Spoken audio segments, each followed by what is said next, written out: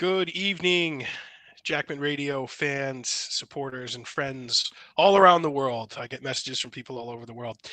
I'm your host, Eric Jackman, doing a solo episode tonight. Mike's my twin brother. He's taking the night off. But I am psyched to be joined by this gentleman, Mr. Chris Graves. He is the host of Get Mad with Chris Graves on the Ocelli network. Did I say that right, Yeah, Chris? it's perfect. Ocelli.com. Yeah. The Ocelli.com, and we'll show that stuff. Chris, how you doing tonight, man? Hey, I'm doing pretty good, pretty well, and I'm honored to be here. Yeah, thanks for coming on. I was chatting with Chris before we went live, and he came to my attention last week. I was closing out a work week. I got myself a nice turkey and cheese sub to treat myself on Friday, and I'm like, I'm going to do some kind of fun podcast tonight. I'm going to watch and just, let loose.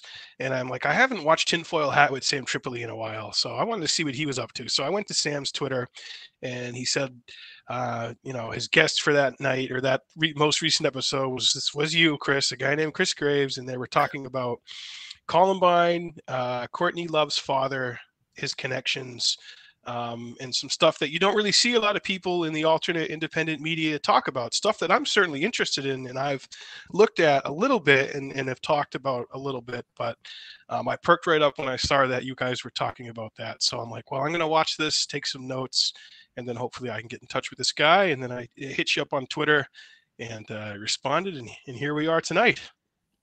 So I guess, to get started, Chris, just tell the audience a little bit about who you are and how you kind of got into this world of podcasting and researching and becoming a writer.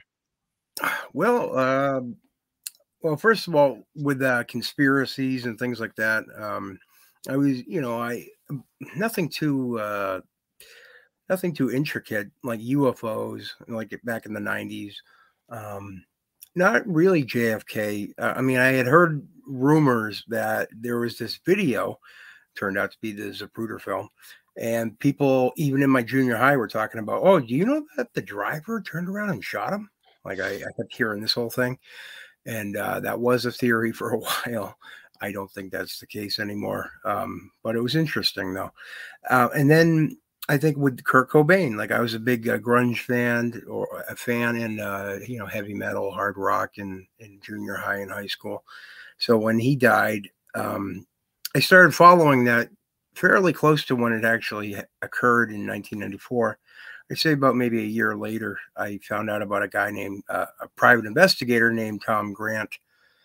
He was hired by Courtney Love to find Kurt when he actually didn't need to be found because apparently she already knew where Kurt was. So there's a lot of weird stuff about that. And then, of course, later on, Columbine happened. But at the time, I didn't really think there was anything weird about it other than being a tragedy and what they told us and everything. But the one that really got me going was 9/11, like right on the day. Because I remember when there were explosions going off and first responders and reporters and people talking about, these bombs going off or just explosions and stuff. I foolishly thought that we were going to find out that whoever flew the planes somehow got access to the buildings before 9/11. I thought that was going to be a part of the story. Like somehow they got access to planting explosives all throughout the Twin Towers. That never happened. Like after the first day and a half, they never brought up the explosions and all that ever again for about a year and a half. And then people like Alex Jones and others, they started showing footage on the internet of, all these people saying these things on the day. And it made me remember like, oh yeah, that's right. And I just always had a weird feeling about it anyway. But yeah, 9/11 would be the one. I know it changed a lot of people's lives, rightfully so. And so I think from there on, I went and dug into the past, like with JFK Jr. I studied that one pretty well. Columbine, I found out like a lot of the witnesses said there were up to 8 to 10 shooters, including cops, like on the day, like in the local media especially. And they thought it was actually a terrorist attack at first. That's why they didn't want to storm the high school. That story went away. And Kurt Cobain and TWA 800 too, I looked into because I had heard that there were videos being shown on the night that it came down, that plane came down, that there were videos shown on various cable and New York local news stations that showed a missile going up and hitting and taking out the plane. But those videos all got wiped away, and I was fascinated. Like, not fascinated, as the people, a lot of people died. I was drawn into this idea that they could, who could, the power in like being able to take all these videos and like basically telling thousands of people that saw it on TV that they didn't see what they saw. Like, for some reason, there was an air of mystery to that. So I started looking into that aspect of TWA, because I know there were a lot of witnesses, like in person, that saw streaks of light coming up off the Right. land and water. But yeah, and then later on, I'm making this very long. I apologize. No, man. It's your I background, the stuff that fascinates us and Yeah, gets I mean, gets us going. basically, with the lockdown and everything, I'd say about maybe a year or two before that, I got in contact with an author by the name of Donald Jeffries. He wrote books like Hidden History and Crimes and Cover-Ups, Survival of the Richest. He's pretty well known in like alternative media. He has his own show. So I started kind of doing research for him for his later on his more modern day books, not the original ones, and trying to get guests for his show, I Protest. And we became really, really good friends. And ever since, it kind of like opened up other opportunities for me, like doing my own show, or yeah, basically being a guest on people like yourself, like on shows like this. So Yeah. That's awesome, man. Yeah, I mean, I'm 36. I'll be 37 this year, so I'm very much a child of the 9/11 generation. I was a yeah, freshman in high school when that happened, so obviously I remember it vividly. And even before that, I was interested in the Kennedy assassination and Cold War history, Cuban Missile Crisis, and that kind of stuff. And it's only after you get out of school for a while and you can kind of start to think for yourself that you realize the stuff that we're taught in school and even in college is yeah. such a departure from the actual reality of what happened with this stuff and these big events. And you're just given a tiny superficial snapshot of these big kind of events, and then that's it. Move on to the next thing. And No, mainstream history is written by the victors, right? yeah, it's written and framed by exactly the people who come out on top and Yeah. actually have the ability and the resources and the power to shape the perception of our history. Yeah. So even getting to a point where you can understand that and recognize that and realize that, I think, is a triumph and a victory in of itself. But It's then, overwhelming at first, but eventually there's a calming a little bit. yeah, it is overwhelming. And 9/11, I was very suspicious of it. Especially leading up to Iraq, when you saw the guys in power, the neocons and the PNAC group, the Project for New American Century group, Yeah. pushing the drumbeat for war with Iraq and wanting to tie 9/11 in with Saddam Hussein and saying there was a connection and now They he's got wanted weapons. they used well, when I say they, and the anthrax letter attacks and the DC sniper was lumped in with all that fear going on at the Yeah, time. people exactly, man. People forget about anthrax. They forget that that happened and what that was all about, and That that helped that get the Patriot Act signed in overnight. Scared oh everybody. Yeah. oh fear, man. It was totally fear, and I honestly had not seen that level of overall proliferated fear in our country, in the world, in media, uh, leading up to I call COVID the flu world order. Leading up to that, I hadn't seen that Right. since Iraq in 9/11. And then they ratcheted up a Th- thousandfold for Those COVID. are connected too. and Yeah. and and Even the what we Boston bombing was kind of a beta test for the lockdown. Stay home. yeah, so after it's funny you mentioned the Basically. bombing. After I watched you on Sam Tripoli, and we talked a little bit about Dave McGowan, Yeah. I dug up Dave McGowan on Caravan to Midnight with John B. Wells Yeah. talking about the Boston Marathon. And I guess I don't think I realized that McGowan had done so much digging and research before he died on the Boston Marathon bombing. So Probably what got him killed. Like I'm people close to him think that too. Yeah, people say he was killed, and then his daughter said he wasn't really the healthiest guy. Like he smoked cigarettes, The and rest of the family, well, yeah, let's say the rest of the family are not really on board with some of the other relatives. yeah. Well, I mean, Yeah, it's probably like anything, man. yeah. People in a family agree and disagree on things. I mean, you look at Robert Some people Kennedy. don't. Yeah, some people don't want to even be open to that idea. And why would you? You know, Yeah, entertain the fact that, in America, your dad, who was just a normal construction researcher. work. Yeah, because he had his own construction thing. Yeah, Yeah, yeah, construction. And I mentioned to you, McGowan reminded me a lot of like my uncles because they're like contractors, they're builders, yeah.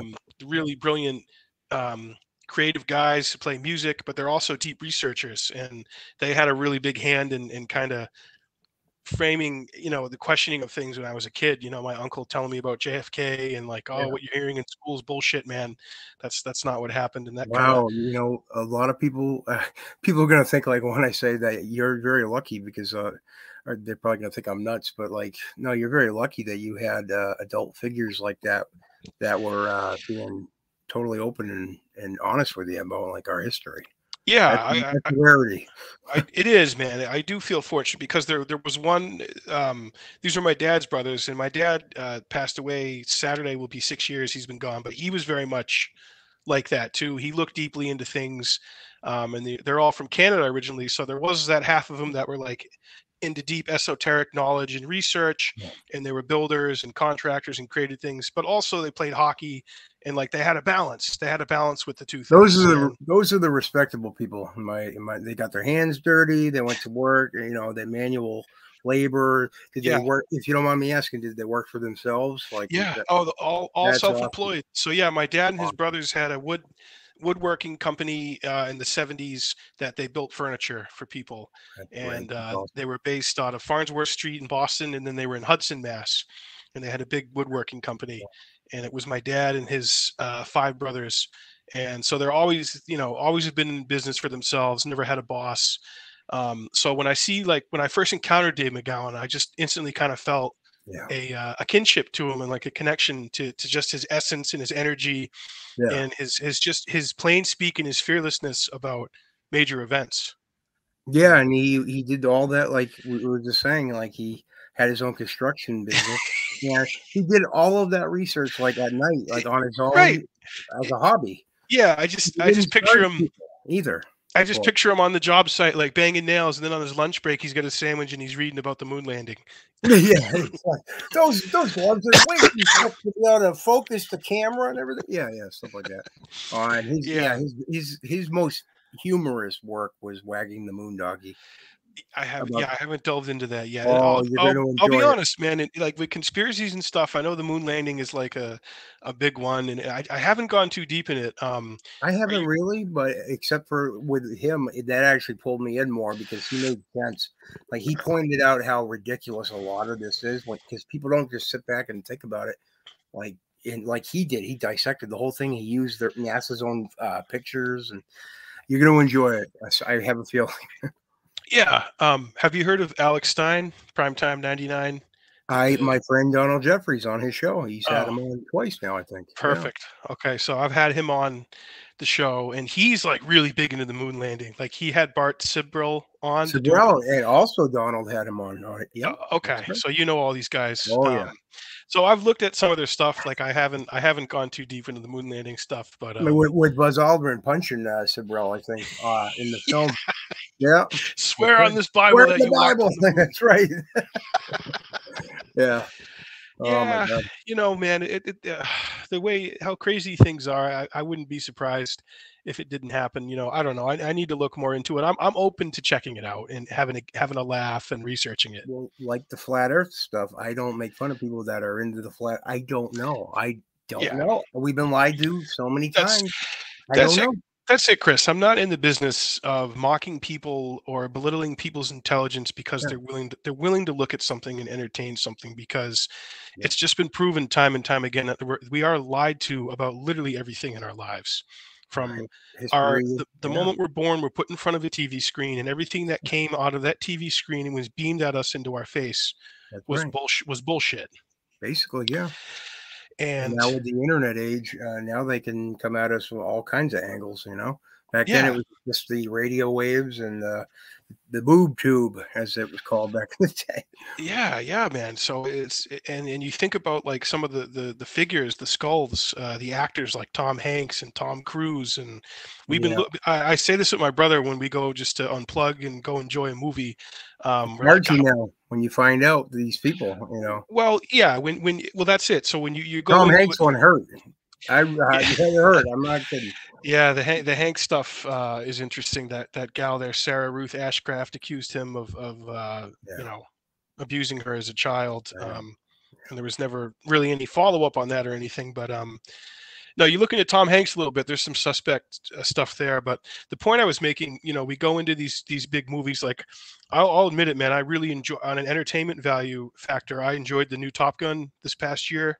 It was entertaining. It was loud. I know it was just pure propaganda, pure militarism. Jerking off the military-industrial complex and recruiting for the. I'm a fan of the Rambo movies, so I'm just a Oh, guilty. Yeah, yeah, so you can like I spoke about like being able to separate things and have balance in your life. yeah, So when you do go deep into this stuff and do research it and go really really into it, it's easy to have that ruin everything. Like yeah, literally ruin, suck all the joy and happiness out of your life, exactly. and Yeah, ruin everything. And like it did that for we call it bread and circus. It did that for bread and circus for many years in my life. Like for many years I was like, oh, going to a hockey game is stupid. Even though I grew up on the ice, I grew up playing. It was something I inherited. My dad passed down to me. He taught me how to play. I used to go to games with him, the Boston Bruins. yep. But then you just like realize all of that. It doesn't really mean anything. And it's just a child sport being played by grown men who are being paid millions of dollars. And it's just all advertisements for Anheuser-Busch, Budweiser, and the pharmaceutical companies. That's how I feel about it. Yeah, But yeah, it but ruins hockey's it. the best, in my opinion, out of Well, all of them. I can't stand any of the other ones. well, Sorry. I'm with you on that, Chris. I'm biased on that, but so for years it kind of ruined it for me, and I was just kind of like a Debbie Downer about it. But Yeah. I'm working on balance on that. So I've gone to a couple Bruins games this year. I sat 2 rows back. I went a couple weeks ago, and I let go of everything for a few hours, and I just enjoyed the game.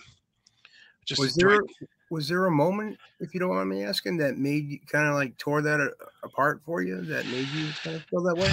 Well, when you're so deep into researching conspiracies Oh, and okay, the horrible shit that the predator class does to right. the people and what they get away with, The it, hockey it game just doesn't seem like it's important, right? well, you're like, this is stupid. Yeah, At its core, it's a child's sport that adult men are playing, but the reality of it is it's a multi-billion-dollar racket in an industry. yeah. A beer is $20, a ticket's $200, parking's $50, a hot dog's $20. It's just this is just mindless consumption. It's a letdown. And Yeah, yeah, same with the music for me too. Like I used to go to concerts all the time. yeah, And COVID didn't help, but before that, it was even too expensive. yeah. So it just it ruined it for a while, but then finally I'm like, you know what? I have to still enjoy things in life and Yeah. not look at everything through the lens as of this is just part of an agenda. This is just meant to distract us. We need to keep focusing on what's really going on because you just get caught in that loop and you keep doing that continuously. You're going to be a miserable person. I mean, You I have know to have for a sense of humor too. That's why my humor is like kind of dark. You know what I mean? oh, Like oh yeah, not oh kind yeah, of, it's pitch black. you know, but you have to because it's kind of like I'm not equating myself to like a policeman or a soldier, but that kind of gallows humor to be able to deal with things, horrible things.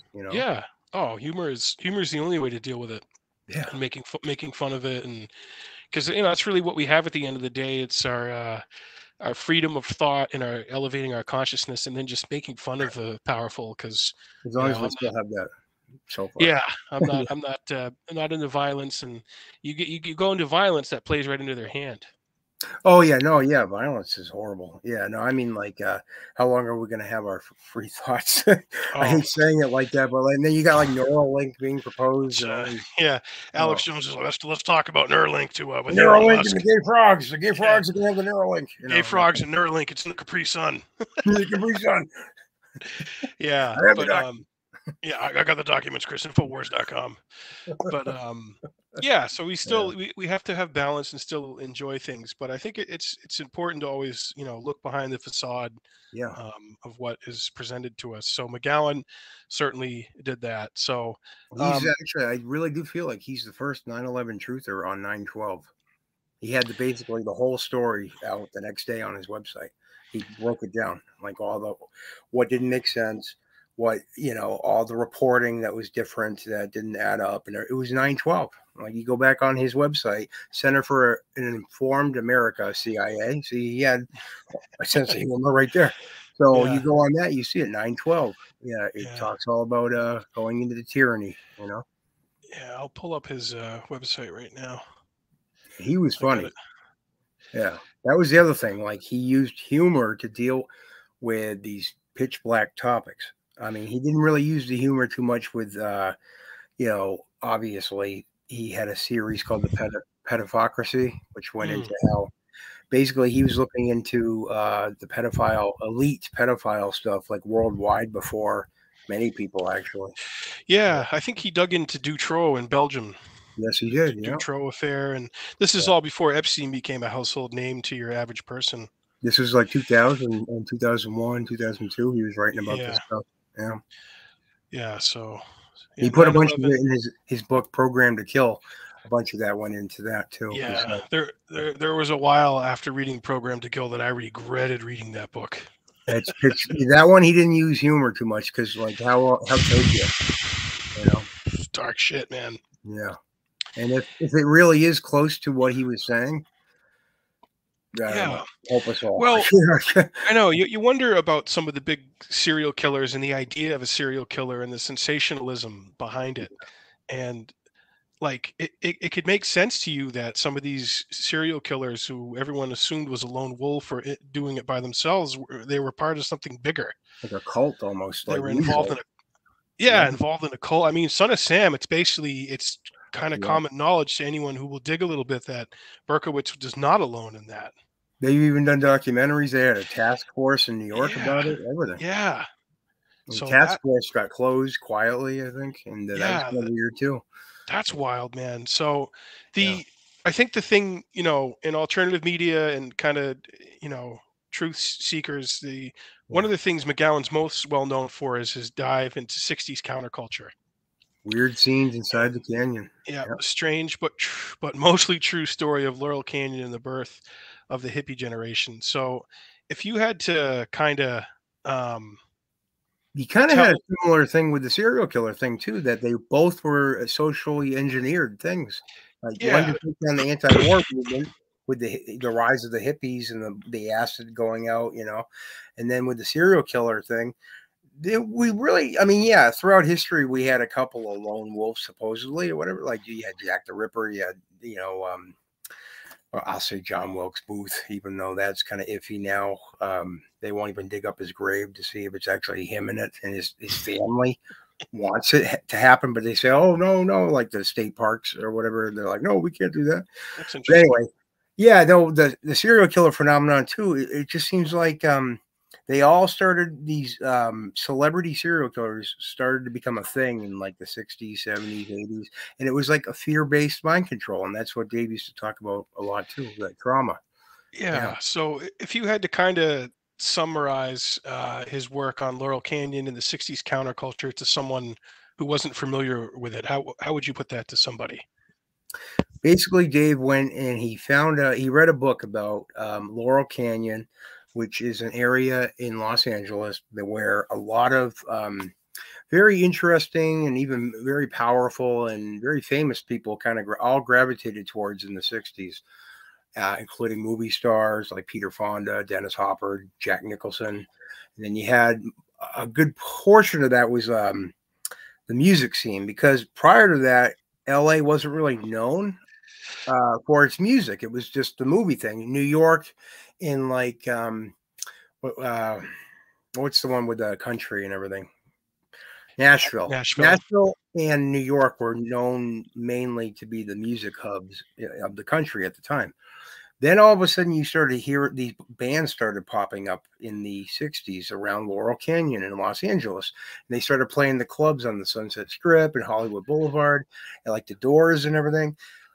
Anyway, you find out that most of these people, whether it was in Hollywood movies or in the music scene, most of them came from a military brat or a military slash intelligence family, like one or the other, or sometimes both. Like the parents would be involved in the military or in the alphabet agencies, and it just seemed like they kind of came out of nowhere. This whole scene, and some people that didn't have any talent at all were getting deals, record deals, and they were getting pushed onto the public. And a lot of the music was kind of quote unquote anti-war, right? And then you really look at some of the lyrics for some of the songs, and that's not the case at all. But it created this image of the hippie, and the hippie thing, I'll just drop acid, just drop out, and oh hey man, that whole deal. That wasn't really a thing before. Before it was like the beatniks, things like that, Right. like poets and things. And the real anti-war people were the college professors. They're the ones that didn't want to go to Vietnam and everything. And then around that time, this whole hippie thing kind of rose out of nowhere. And I'll give you an example. You ever heard of the Gulf of Tonkin incident? Yeah.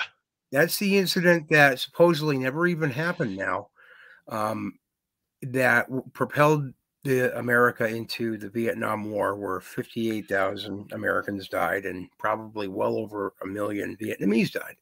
And it was all over an incident that never occurred, apparently, because Robert McNamara, who worked under Kennedy at the time, right before he died, I believe it was 2001, around there, he did a book tour where it was almost like he was making amends, or trying to, before he died, to basically, say, I'm sorry, and that this was all basically, it was a lie. It didn't happen.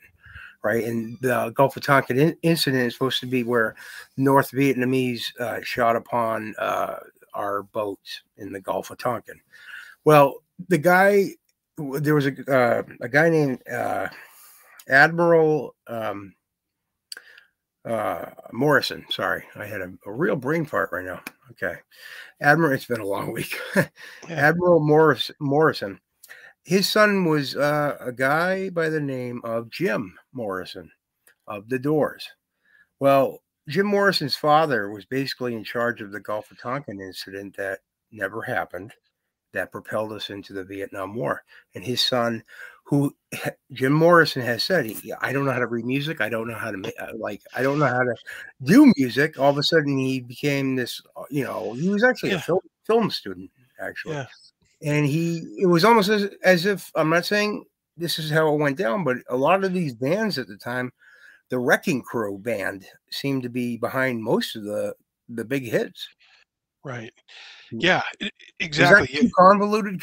No, man. So, no, that's a good example. It's one that I like to tell people about. They have no idea. So, Admiral George Stephen Morrison, I got him pulled up here. He lived for a while, 1919 to 2008. He was 89 when he died. Certainly outlived his son, Jim Morrison. Was United States Navy Rear Admiral. He was commander of the U.S. Naval Forces during the Gulf of Tonkin incident in August of 1964, which sparked an escalation of American involvement in the Vietnam War. And he was the father of Jim Morrison, the lead singer of the rock band The Doors, who died on July 3rd, 1971. Or did he? I don't know. There's those things. Yeah. So this is like one big example. And then you got like Frank Zappa, whose father was a chemist at Edgewood Laboratory in, where was that, Illinois? I think. Illinois? Yeah, I can look that up. What was it? There's so many of them. Yeah. that you kind of like. But they were basically in charge of napalm, I believe, right? Right. Yeah. Edgewood. So McGowan digs into these players.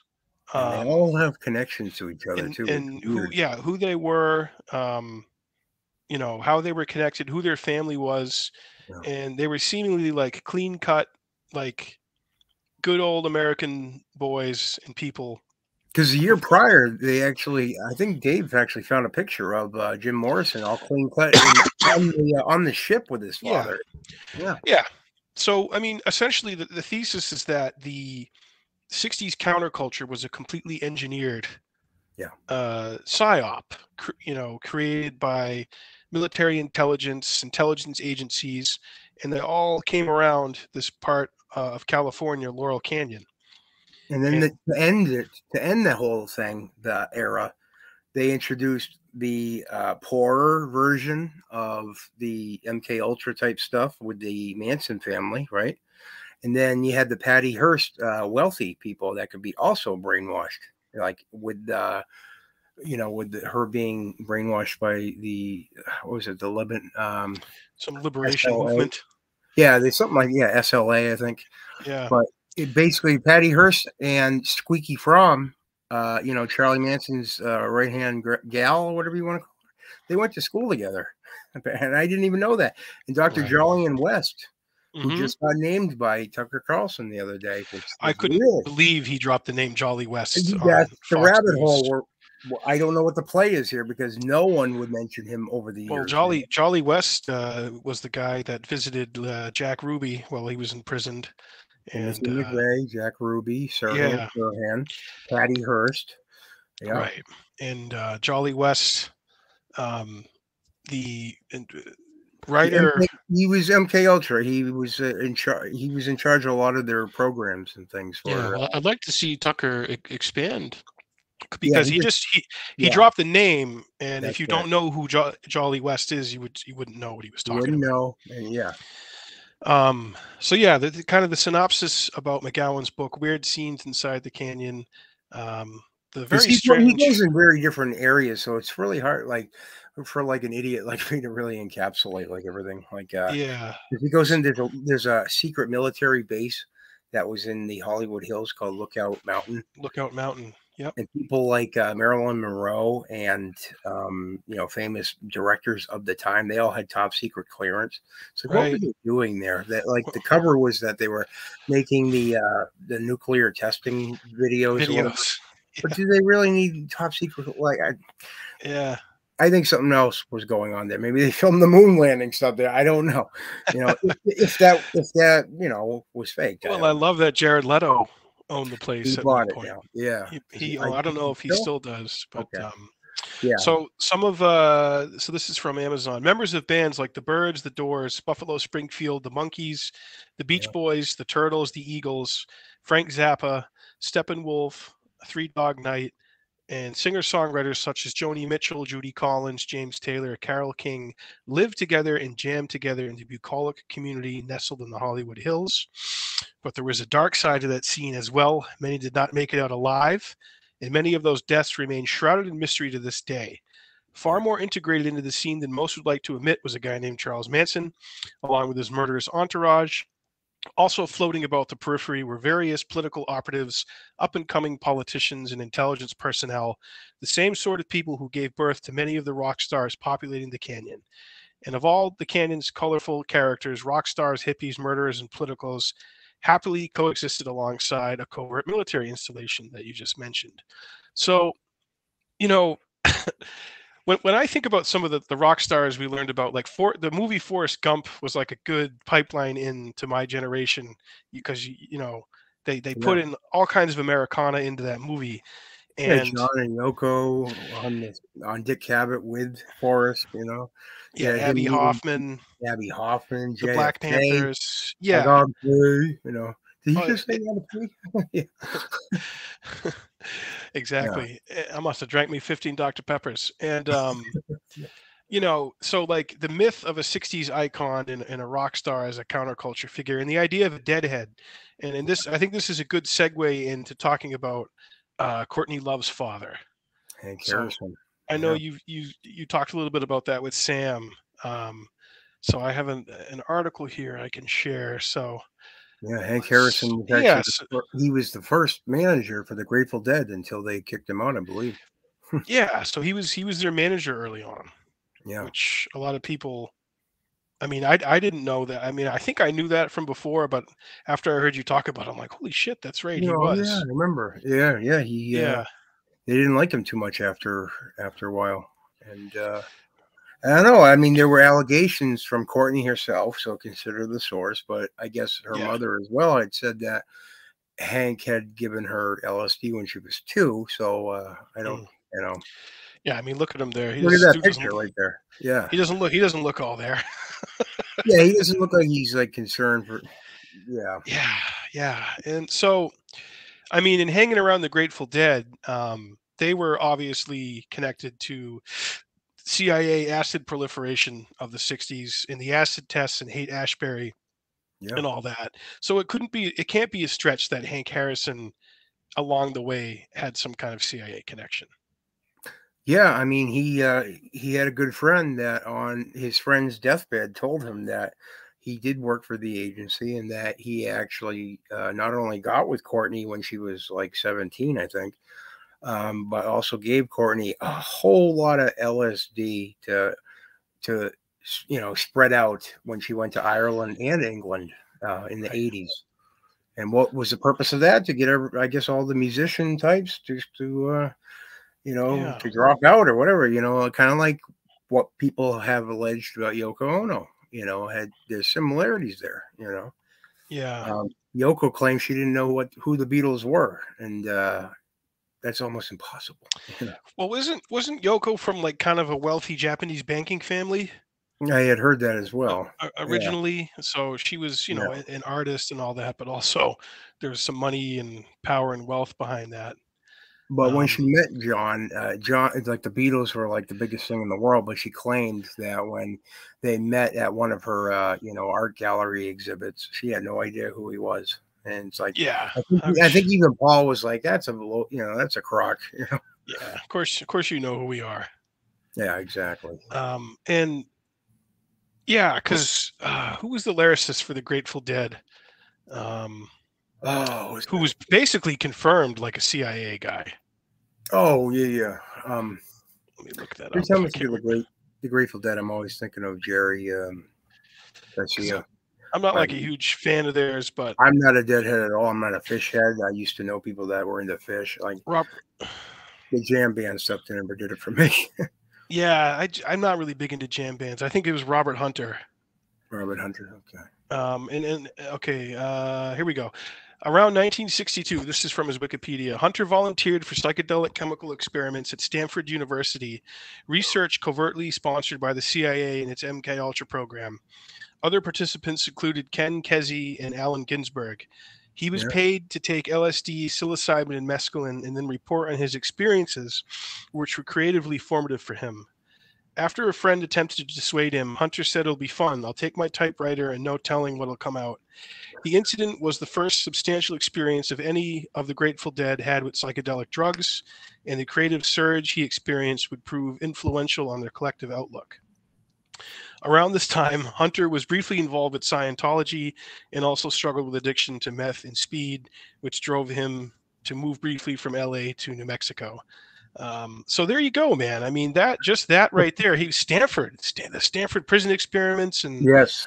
all of these big institutions like Stanford and the universities and psychiatric hospitals I were believe in just, Harvard. If you look at Harvard, they did oh similar yeah, things, but with Ted Timothy, Kaczynski, the yes, yeah, Unabomber. Timothy Leary was there at Harvard, and yeah, Kaczynski was part of acid, or maybe not acid, but definitely like behavioral, I think it was. or what I believe it was was, LSD yeah, type could have. experiments.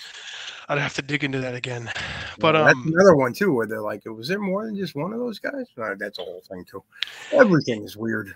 yeah, but I mean, so just that's just a little tidbit to give to people who Yeah. haven't really looked into this or have even heard of. There's a lot of people who won't even have known that the dude from the Grateful Dead was part of CIA LSD MK Ultra acid experiments. Or even Blue Oyster Cult with the Process Church and those Oh, connections. oh yeah, Process Church. I haven't. Yeah. Wow. So and then that mentioned Scientology, and L. Ron Hubbard was naval intelligence. Yep. And He got together with Anton LaVey, I believe. LaVey, Church of Satan. Yeah, Church of Satan, and then Jack, the guy that developed the rocket propulsion. He was a practicing Satanist, but he was basically in charge of the propulsion system for the rockets for NASA, Jack Parsons. They Oh, would all Parsons. hang out, the three of them. I'm not kidding. Yeah, it's everything's connected, man. Yeah, it's an intersection of, counterculture, intelligence, military intelligence, Cult, cults, media, yeah, um, music. Yeah. music, and it's in that world, it really is a small world. A lot of people know each other and they're connected, Yeah. and people That's why think you that. got to wonder: are these people lucky? When they say, "Oh, I got my lucky break, I got my record deal, or I got cast in a movie." It's like, well, what is Yeah. like? Who's organically actually lucky when it comes to that stuff, and who's being given it?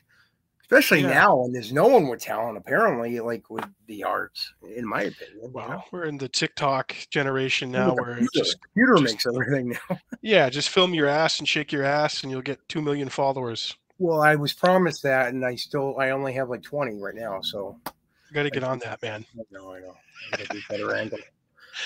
Yeah. Like, So, so what are you working on right now? Like, what's something that you're currently kind of enmeshed in, obsessing over and thinking about before you go to bed? What are you looking at right now? well, the next podcast guest, I actually did reach out to Squeaky Fromm. She has a book. I'm actually reaching out to her for my buddy Chuck Cocelli, who produces my Get Mad with Chris Graves show. I think he'd be better suited because I think he actually talked to Charles Manson on the phone when he was in prison at one point. So he knows a lot more about that the whole Charles Manson thing. To be honest, flat out honest with you, like it was kind of boring to me, the Helter Skelter thing. Like I gravitated towards like JFK assassination, or like I said, Kurt Cobain death, things like that. What I'm working on right now is, well, I've written a couple of horror screenplays that Cool. I'd like to try to get crowdsourcing for. One's like a werewolf witch kind of thing, and the other one's kind of an environmental horror, like a creep show, but not like in terms of the go green stuff. It's just basically a flat out like killer tomatoes, or not, killer plants, all kinds of stuff, like just like fun, like grindhouse kind of like, oh, that did they really put that on film, that kind of thing, But in terms of this stuff, what I like to do is I like to mix it up between like a conspiracy kind of thing, or someone that is in a horror movie. Like I at this point, I got quite a few people I've interviewed now for that are affiliated with the Friday the 13th series and things like that. That's kind of like the other side of the coin. That's the stuff I want to do, is, make movies and, make music and things like that. But yeah, someone was telling me I should do like a Kurt Cobain book, but there's like so many already that I don't really know what the angle would be that would make mine any different. And I don't want to put out something that's like, oh, well, this is, we already had this with the other books or whatever. So I'm trying to figure that angle out, but not really pushing that one too much. Just concentrating on, I do another show that's kind of goes to Twitter first. It's like a live stream kind of thing. But then I have a friend named Six. He puts it on all of his platforms because he's got a podcast on New Prisoners that I'm on actually every week. So he has a whole bunch of things like Spotify and Odyssey and Rumble. So luckily I have good people in my life, nowadays. And it's all digital. So, I mean, go figure, I didn't think you could make friends after a certain age. But, I've heard that before too, but because of the horrors of the world, and that like-minded people are either awake or they're waking up, we have to come together, because doing this alone, it's too dark. It does get very dark. Yeah, I'm big into movies too. Are you a fan of Trauma movies? I'm trying to get Uncle Lloyd on my show. Okay, well, I'm trying to get. I almost had Kevin Smith on there. I used to do interviews for him years ago. I don't know if you're familiar with the movie Clerks. Oh yeah. I just had Brian O'Halloran, who played Dante. I had him on Get Mad a couple weeks ago, about a month ago. Yeah. But so when did you get into Trauma? So I don't know if you can see it here. So there's me dressed as Donald Trump and Lloyd Kaufman. Yeah, it's and Uncle Lloyd. Uncle Yeah. Lloyd, and I starred as Donald Trump in a Troma movie, in the latest one, Shakespeare's Shitstorm. And I do It's great. It's I awesome. do some acting and comedy, and like the thing I'm known for the most is my Donald Trump impression. So I'll play this little clip here of me and Lloyd in front of the White House. Let me just say what a thrill it is to have an American hero in the White House today. Mr. Prosperio, Prospect Park, Rossborough, you're a great guy. So brave. Wow. Honestly, so hot. So inclusive. Let me just say what a How?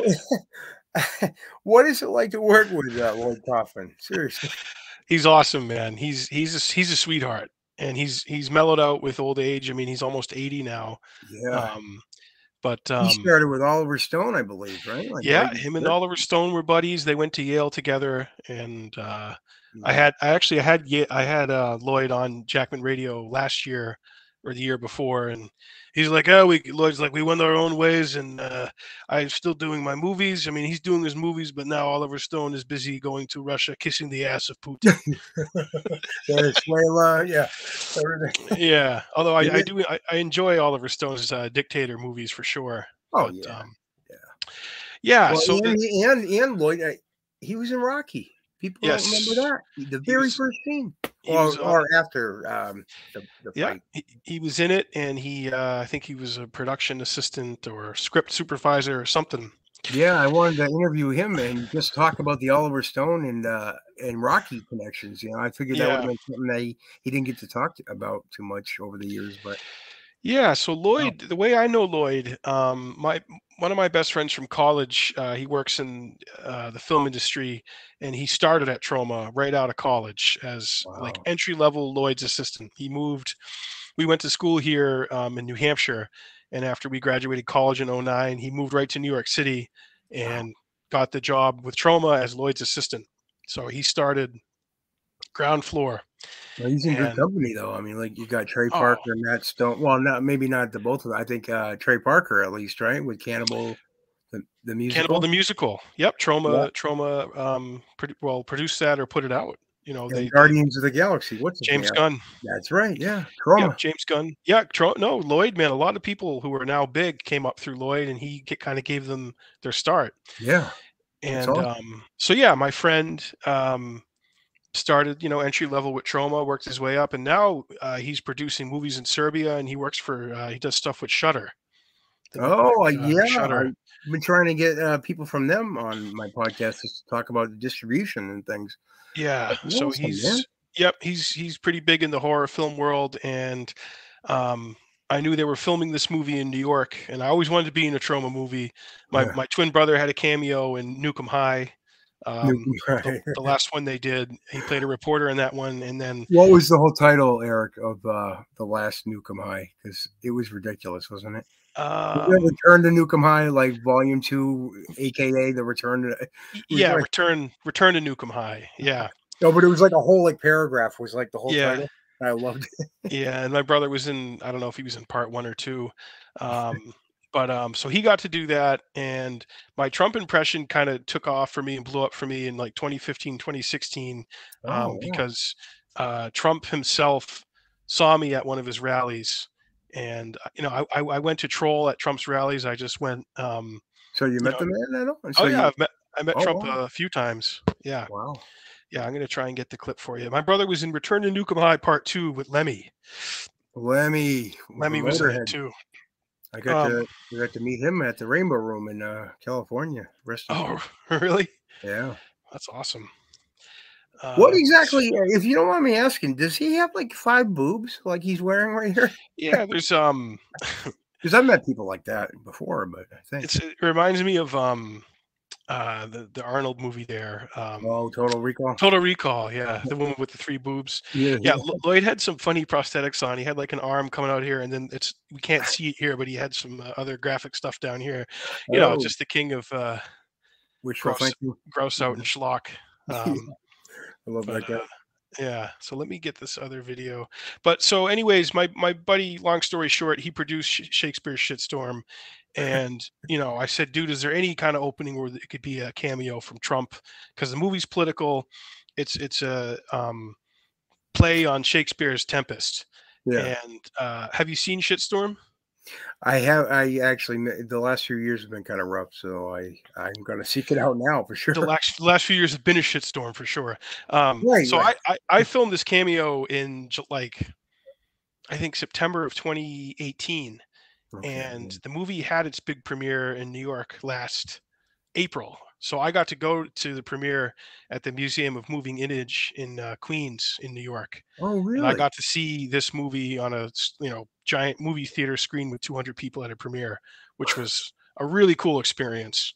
That was really Man. like a surreal thing to be there and watch that. And I'm like, oh my God, there I am on a giant movie screen as Trump. Well, you know what? You should cherish that. I'm not saying you don't, I but you know do. why? Because there might come a day, and I thought during the lockdowns and everything that we weren't going to have movie theaters at all anymore.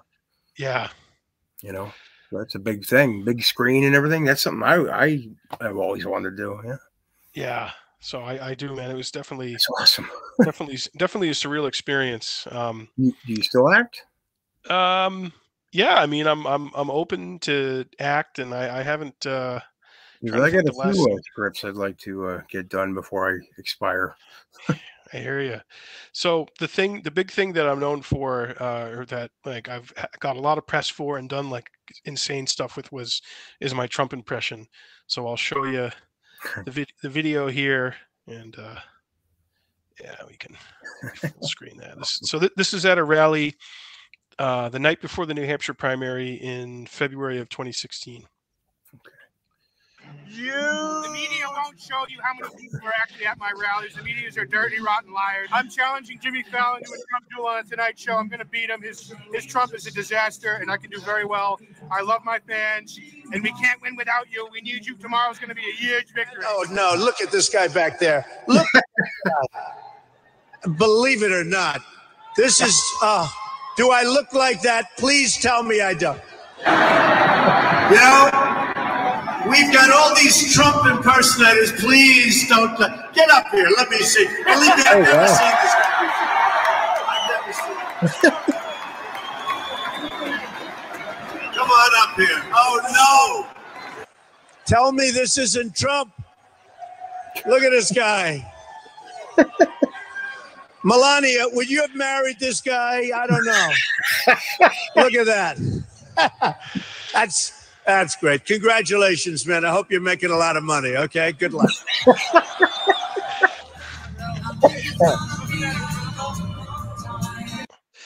Yeah. Good for you.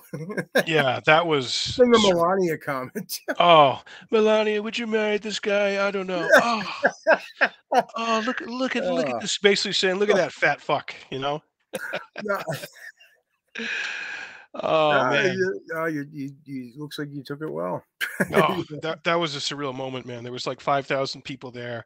Oh my And God. so I was like going to his events just to have fun, just to get a rise, a response from people. Yeah. But it wasn't about being pro or anti-Trump. It was basically just performance art. It's just stunt comedy Yeah. and art. And I just, my brother and I have done impressions our whole lives, and Trump was one we had done for a while. And then when he actually was seriously running for president, my friends were like, dude, you need to get a whole Trump character because your impression's pretty good. So if you get like a wig and like an ill-fitting suit and paint your face, I think it would be hilarious. Now, So- would you be willing to take the beard off if he really is going to run? Like apparently, what people think, Oh yeah, no, he's running again, and I'm totally for hire, man. I have a professional website. I offer my services. So after that moment, so a T-shirt company paid me to be there to advertise their T-shirt in Wow. character, just to get noticed and get it on the press and Yeah. hand out samples of the shirt. So I didn't expect Trump would actually see me or like point me out. Yeah. So that happened, and he was like, "Hey man, congratulations! I hope you make a lot of money doing this." And so when he said that, like a bell went off in my head. I'm like, I'm already being paid to be here now. And then the Right. actual Trump said, "Hey, congratulations! I hope you make money doing this." So I'm You like, captured it on video too.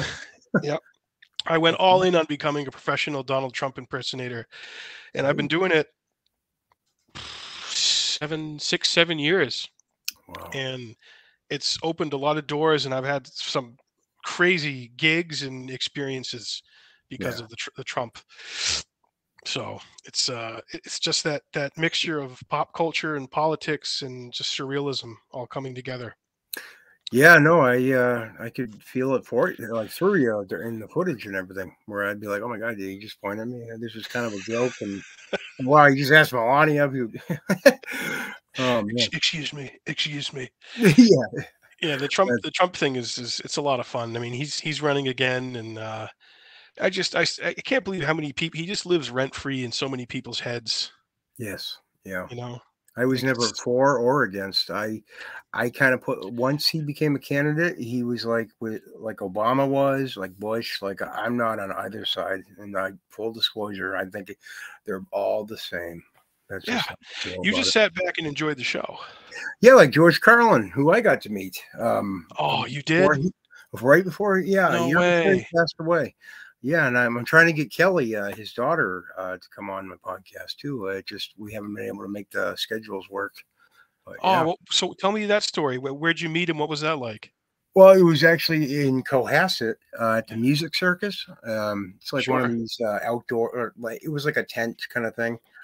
They have another one, the same company called the Melody Tent in Hyannis, I think. Yeah, no, just he was doing a show, and it was 2007. I think it was almost just about a year before that, and it was just after the show. It was just like, "Oh, how you doing?" I wish I had like a camera at the time. That's the only thing that kind of sucks about the whole thing, you know. Yeah, 'cause, you know, there's no getting a picture now, you know, just what's in my head. Yeah. So. Yeah, he had his ashes scattered at Lake Spofford, not far from where I live up here in New Hampshire. Did he really? Yep. Oh, wow. I remember he used to make a joke about how he always wanted to have his corpse just drop from a helicopter into like a field with the families having a cookout, have a picnic and stuff. I love him. Like, I love you, George. I wanted to get like the George Carlin. I wanted to get a shirt that made what would George Carlin do with like the question mark and everything. Yeah. Well, I get yelled at by religious folks, but hey, Oh, that was his stance, you know. man, he just had a way of saying it and putting it out there. And I would imagine you're It's a probably big club and you ain't in it. you ain't in it. And also, my brother and I always remind each other that some of the last big specials he had, the whole set was a fucking graveyard. Yeah, and it was dark. It's fucking dark. You know that the special that he was doing? No, really, the special he was doing, right? Like literally, I think it was a couple of days or maybe a week before 9/11. Was called. There's. I hope and pray. I'm paraphrasing, or I'm totally screwing it up. It was something like I'm praying for all the burning bodies to come out of the sky and stuff. And then 9/11 happens. Yeah, use that title now because it's pretty eerie. Yeah, I think he had a bit. Maybe it might have been about either attacks or natural disasters where he just something about bodies falling out. He of wants the sky. maximum amount of death and carnage to occur. Yeah. Hey, I got a dark sense of humor, so I can look back and laugh about it now. But in those days, yeah, you didn't want to talk about that. You know, when tsunamis and like Katrina happens, you know, sometimes Mother Nature. No, tsunamis, Gilbert Gottfried. Mother Nature gets a win. They get a couple. You know. Yeah, they do. They do. God. Or I was. Yeah. My cousins were telling me about a volcano that erupted and like people fell in it and they died, and I'm like, dude, score 5 for the volcano. Yeah, you don't live next to a volcano. Dude, don't go fuck around with an active volcano and think like something bad's not going to happen. If I'm going to go to, go use the facilities or the bathroom or whatever, on the side of the road, and it just happens that there's a volcano right there and I fall in, make as many jokes as you want, please. I would. Carlin's great. Really one of the only modern day comedians. He's my favorite comedian currently, who even holds a flame to Carlin, in my opinion, is Tim Dillon. Oh, are you kidding me? He is awesome. You like Tim? Yeah. Oh, I love Tim Dillon. Yeah, I've been trying to get my friend Don, the author, I'm trying to get him like on Tim's show, but Tim doesn't really interview people like too much. He did in the beginning, I think, when it was called Tim Dillon's Going to Hell, I think it was. Yeah, when he was at Gas Digital. Yeah, that's right. Yeah. Yeah, he had on the CIA guy I talked to you about, who I become buddies with, John Kiriakou. He had him on. We have to go back to that too after, because I cut you off about that. Oh yeah, no, that's fine. He had him on, and then he had on another guy who my brother and I had on, Russ Baker, who wrote Family Secrets about the Bush family. The Bush being at Dealey Plaza and all that. Yeah. Well, yeah, just There's a the picture families. of, yeah, I The remember guy that. looks like him, but even beyond that, like the family's business Oh, yeah. dealings, and that Poppy Bush was lifetime CIA. And so when the first time I ever heard of Tim Dillon was, I think, probably his first appearance on Rogan. Yep. And he had a copy of that book, and he showed it to You Rogan. wanted to get Joe back into conspiracies. I And remember. yeah, and I looked at my brother. I'm like, Jesus, man, this guy's hilarious. He's funny. He's he knows some stuff. he knows his a shit, lot and of he's got stuff. Russ Baker's book on Rogan's podcast. I need to find out more about this guy. He's So I talking was- about the Franklin scandal too. Like, Talking about Franklin, yeah, absolutely. like, whoa. Yeah, and clearly all that stuff informs Tim's comedy and his Oh yeah. outlook. So I would think that we probably have a very similar outlook at the world and the comedy to deal with the darkness. But Yeah. I've seen Tim live now 3 or 4 times, and he's awesome. Yeah, I haven't had the pleasure yet. I mean, When he comes him on- and like Doug Stanhope is another one, and Bill Hicks. Like, I loved Bill Hicks too. Yep, Stanhope's awesome. I Talk had about dark so dark. with his mother and everything. Yeah. Wow. Yeah, that's a common thread, these guys, the darkness. And Tim Dillon's mother's schizophrenic, and she lives in a home. He makes fun of her. He riffs on my mother, who during COVID didn't even realize that her roommate had died. And then after she died and they took the body out, my mom's like, put on Tucker. Put on Tucker. And then Rogan's like, oh my. Oh, he's like, holy shit, man. Yeah. Yeah. He's not afraid. Oh, no, it's That's got balls. it's so good, man. Well, that we're coming up on an hour here, Chris. So if you want Yeah, to just sorry tell to, I kept. no, Yeah, this is a cutting great you off. conversation, man. I definitely want to have you on again, and just tell people where they can find you and how they can support you. Well, I have a PayPal and a Cash App thing, and I am still trying to figure it out myself. So that doesn't help. But you can find me at. Actually, no, I have a link tree. A good friend of mine just put together for me. It's on my Twitter page. It's at C Graves Mask Guy, MASSGUY. I used to have it as a different name before I had podcast. It was C Graves Mass, a swear word. So I figured if I'm going to try to get guests, maybe I shouldn't have a curse like right in my name. So yeah, C Graves Mass Guy at Twitter. I was shadow banned for a while, and then David Knight of all people actually gave me a couple of shout outs, and Tony Arterburn and all them.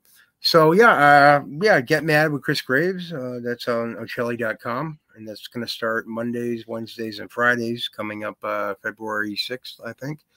And I do Digging Chris Graves on live stream right on my Twitter page, and then the replays are on the New Prisoners, the TNP, their platform. So it's all on my link tree. So Cool. Yeah, and I put Chris's link tree in the description of thank this you. video, so I got that in there too. Thank you. Well, that is awesome. Well, awesome, man. Yeah, we'll keep doing what you're doing, and I appreciate your work and find You're gonna look stuff you into talk- yours too, talk like about. with yeah, that made me laugh. And the trauma, like, wow. Yeah, I try to, like I said, I try to have balance with all this stuff. You don't want to Yeah, don't that's want to get bogged down with just the conspiracy stuff and the No, darkness. not at all. You want to balance it out with gay frogs and Oh, the gay frogs have the documents. taking some nice summer trips to Bohemian Grove with Henry Kissinger and coconut bras. Oh You know. wow. Yeah, you have Yeah. them down too. Oh yeah, yeah. My brother does it even better. Next time we have you on, we'll have my brother, and he's Yeah. he's. You'll be I think He'll be Alex Jones and do like we do all kinds of bits. He does Lindsey Graham. We do Jesse Ventura. I was a Navy SEAL, Chris. I was a okay. Navy SEAL. When 9/11 happened, I went into military mode. Okay, Yeah. I got out my 50 cal and I hunkered down and I frogged down from on top of the governor's mansion with a 50 cal. Can you say I ain't got time to bleed? I ain't got time to bleed. I ain't got time to bleed. I see they're all the same. I don't I know. ain't got time to bleed. Yeah, I had Ventura on the show a couple times. He's a trip. Really?